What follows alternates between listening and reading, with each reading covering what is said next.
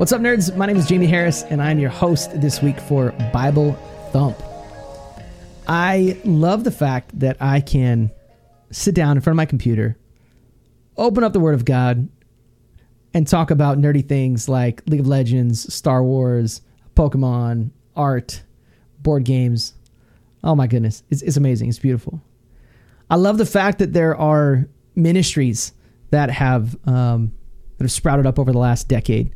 Love Thy Nerd, Lux Digital Church, Satellite Gaming, many of you. I can't name all the beautiful ministries. I love the strategies that we've come up with, the curriculums that we have built, the training tools for content creators. There's so much good stuff out there. And there's so many ways to get educated on how to do effective video game ministry. And beyond this niche of video game ministry, these tools exist for traditional sports ministry. They exist for outdoor ministry. They exist for, I don't know, there's probably somebody that teaches a crocheting ministry, right? Like how to use crocheting like in a way of advancing the gospel. There's tools for how to do homeless ministry, prison ministry. There's all these tools and curriculums and trainings. And I love it. I love it that now I'm 35 and there are tools that I can utilize and I can build that teach people how to share the gospel while playing a video game. That's unreal to me. That's unreal to me. It's also a little convicting. Reason I say it's convicting is because I want to ask myself, if you took the video games away, you took the sports away, you took the art away, took all that away, would I still have the ability and the smarts and the opportunities to share the gospel? If you took all the training tools away, how would people be qualified? How could they know how to, the 5 top tips for sharing the gospel through Fortnite? The best ways to run a board game night so you can share the gospel with your non-Christian friends. If we took all these tools away, would we still create space in our lives for sharing the gospel? We had no gimmicks, no tools, no trainings. Would we be able to do it? I don't want to look at scripture. I want to share a story to talk about maybe a time where Jesus addresses this topic. It's really about getting qualified and equipped for ministry and ministry tools and ministry lessons and ministry training. Do we need these tools, these gimmicks, these resources? I don't want to limit to them to just calling them gimmicks, but do we need anything? Do we need any training? Do we need anything before we just go out and just simply share the gospel? Now, Jesus was obviously about teaching. He had 12 disciples. He had many others that followed him.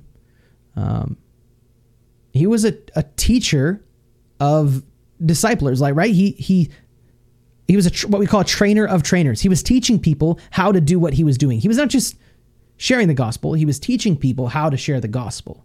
A trainer of trainers.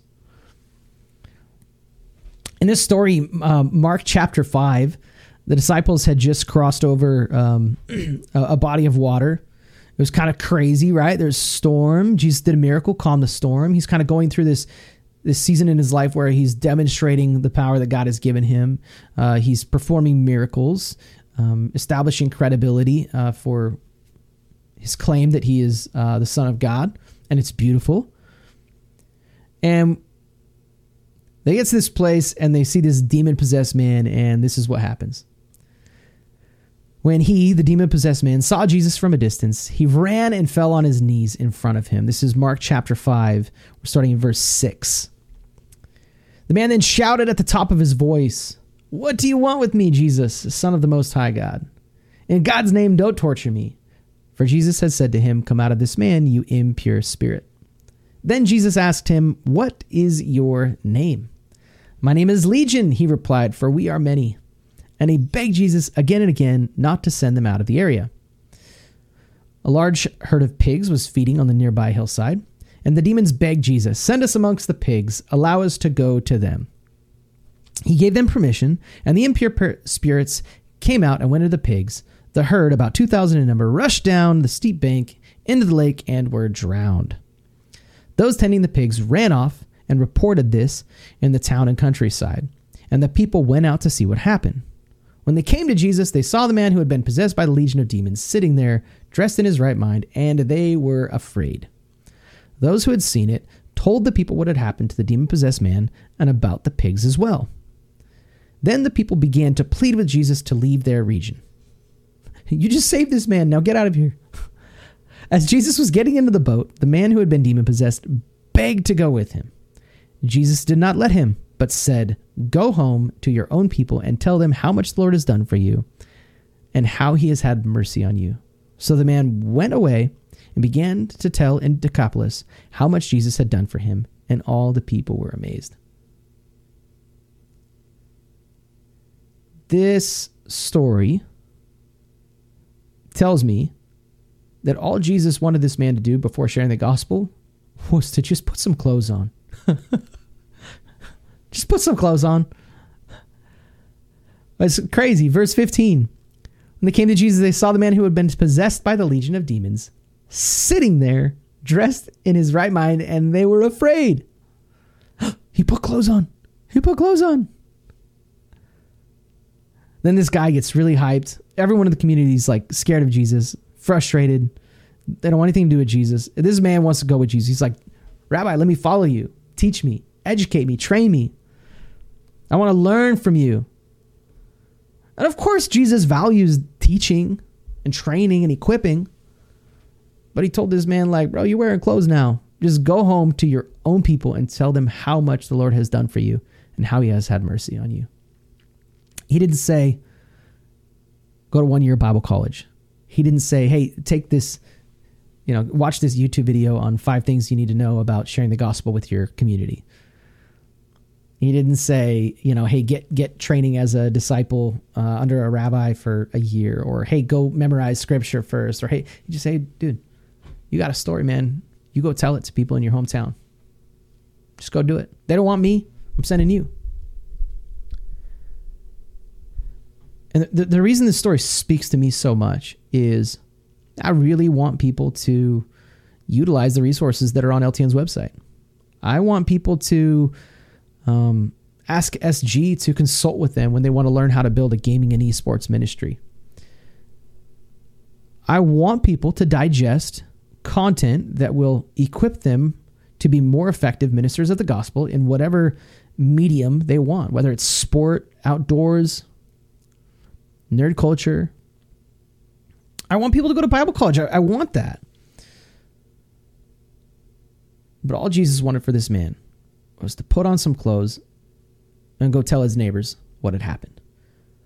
See, a lot of us, I think we have access to a lot of cool tools and ministry training, and we digest this content so much, and we work on the right strategies, the right curriculum, we build the right platform, we get the right camera so we can stream, we get the right angle so it looks the best. But across the street from your house, you've got a young person who plays Fortnite every single day, whose dad's doped out on the couch, mom is who knows where, and no one has ever told this person, "Hey man, there's a God that loves me and he loves you." You don't need training to do that. You don't need Bible college to do that. You don't need to understand Greek and Hebrew to just tell the good news of Jesus Christ. And I'm not saying be cheap about it and just be like, "Hey, Jesus loves you. Hey, Jesus loves you. Hey, Jesus loves you." Like, no, there are people in your neighborhood, in your town, in your community. They just need to hear the good news of Jesus Christ. You can use video games as a tool for that. You can do these trainings, but I think my point is, and what Jesus was really communicating here is like, hey man, it is important that I have people on this discipleship journey with me. It is important that there are people that are with me in step of this journey that I'm on every single day. There are also people that just need to go and do the work. That just need to, don't worry about getting the right education before you go share the gospel. Don't worry about, making sure you have the right strategy before you go forward. Now, obviously, Scripture talks about counting the costs before you lay the foundation, right? I'm not saying don't have a plan, don't have a strategy at all. What I'm saying is, like, God doesn't need gimmicks. God doesn't need Bible college. God doesn't need you to understand everything. He just needs you to share his story. This is not for me to say we don't need qualified people to do ministry. Not at all. I hope that little observations that I have about this scripture, I hope that it encourages those of you who are maybe trying to find the right training to take, maybe trying to find that right gimmick, that right way, maybe the right tool for discipling people. You're trying to find that right thing. Hopefully that encourages you to just go, you can just go tell somebody the cool things God has done in your life. There are people in your neighborhood that need that. You can just go to a local board game shop and just be the love of Jesus. Like, find somebody that's playing by themselves and offer to buy them, soda from the vending machine, and offer to buy them a pack of cards, and just sit down and just share life with them. Don't be a weirdo about it, of course, but I don't know. I imagine people thought this guy was pretty weird, but it seemed to be effective. I hope the other side that this encourages, or maybe lifts some weight off the shoulders of, is maybe individuals like me that have spent years trying to develop the right strategy, spent some time in Bible college, that we have really thought of every way to train people on the right way to do ministry. Sometimes, guys, we don't need to have the right tool or build the right training or have the right curriculum. We just need to set the example for what it means. I'll share this to say this has not always been the case in my life, but right now, I have a group of young men that I mentor, that I disciple, and every single week we're digging through Scripture. We are pursuing God. We're sharing our struggles. We're talking about, the temptations of life. We're talking about the lust of the mind, how we spend our money, how we use our time. And if you took away all the video games, all the strategy, all the Bible college knowledge, I could still pick up my Bible, read Scripture with people, and just say, man, what does this say to us? How does this speak to us tonight? And I love that. And I hope that wherever you find yourself in ministry, in nerd culture, I hope that if you haven't found it yet, you know that there's good news. You don't really have to find any tool. You can just go and be the love of Jesus. And for this demoniac, that was enough. And as long as you got some clothes on, it's enough for you too. And if you're a ministry leader, I hope you feel encouraged that you can put down the tools sometimes. You can put down the education sometimes. And you can just set the example for other people and just go and be the love of Jesus. Have a cup of coffee, talk about his love, look into the word, put the video games aside, put the sports aside, put the medium aside, and just make the gospel the center of conversation for that day. Man, nerds, I love you guys so much. And there's a God that loves you. And I'm so happy that my friends at Love Thy Nerd allowed me to share the word with you. I hope that it speaks to somebody. Satellite gaming right now, we're working on a lot of different things. And one of the big things that I would encourage you to do is just be prayerful for us. Just be prayerful for us. We're big fans of creating local spaces and local communities. And a lot of what we're trying to do now is figure out, how do we replicate what we have done here? I guess based on this devotional, this little Bible thump, we don't have to replicate it. Satellite gaming doesn't have to be planted in every state, every zip code, every city. People don't need satellite gaming. But I think some people could utilize it. I think they really could. So my prayer is that, and what I would ask you to join us in, is just praying that the Lord shows us the right areas, the right zip codes, the right strategies for replicating and planning this ministry. So thank you so much. Once again, I'm Jamie Harris, and thank you for joining me this week for Bible Thump. Jesus loves you, nerds.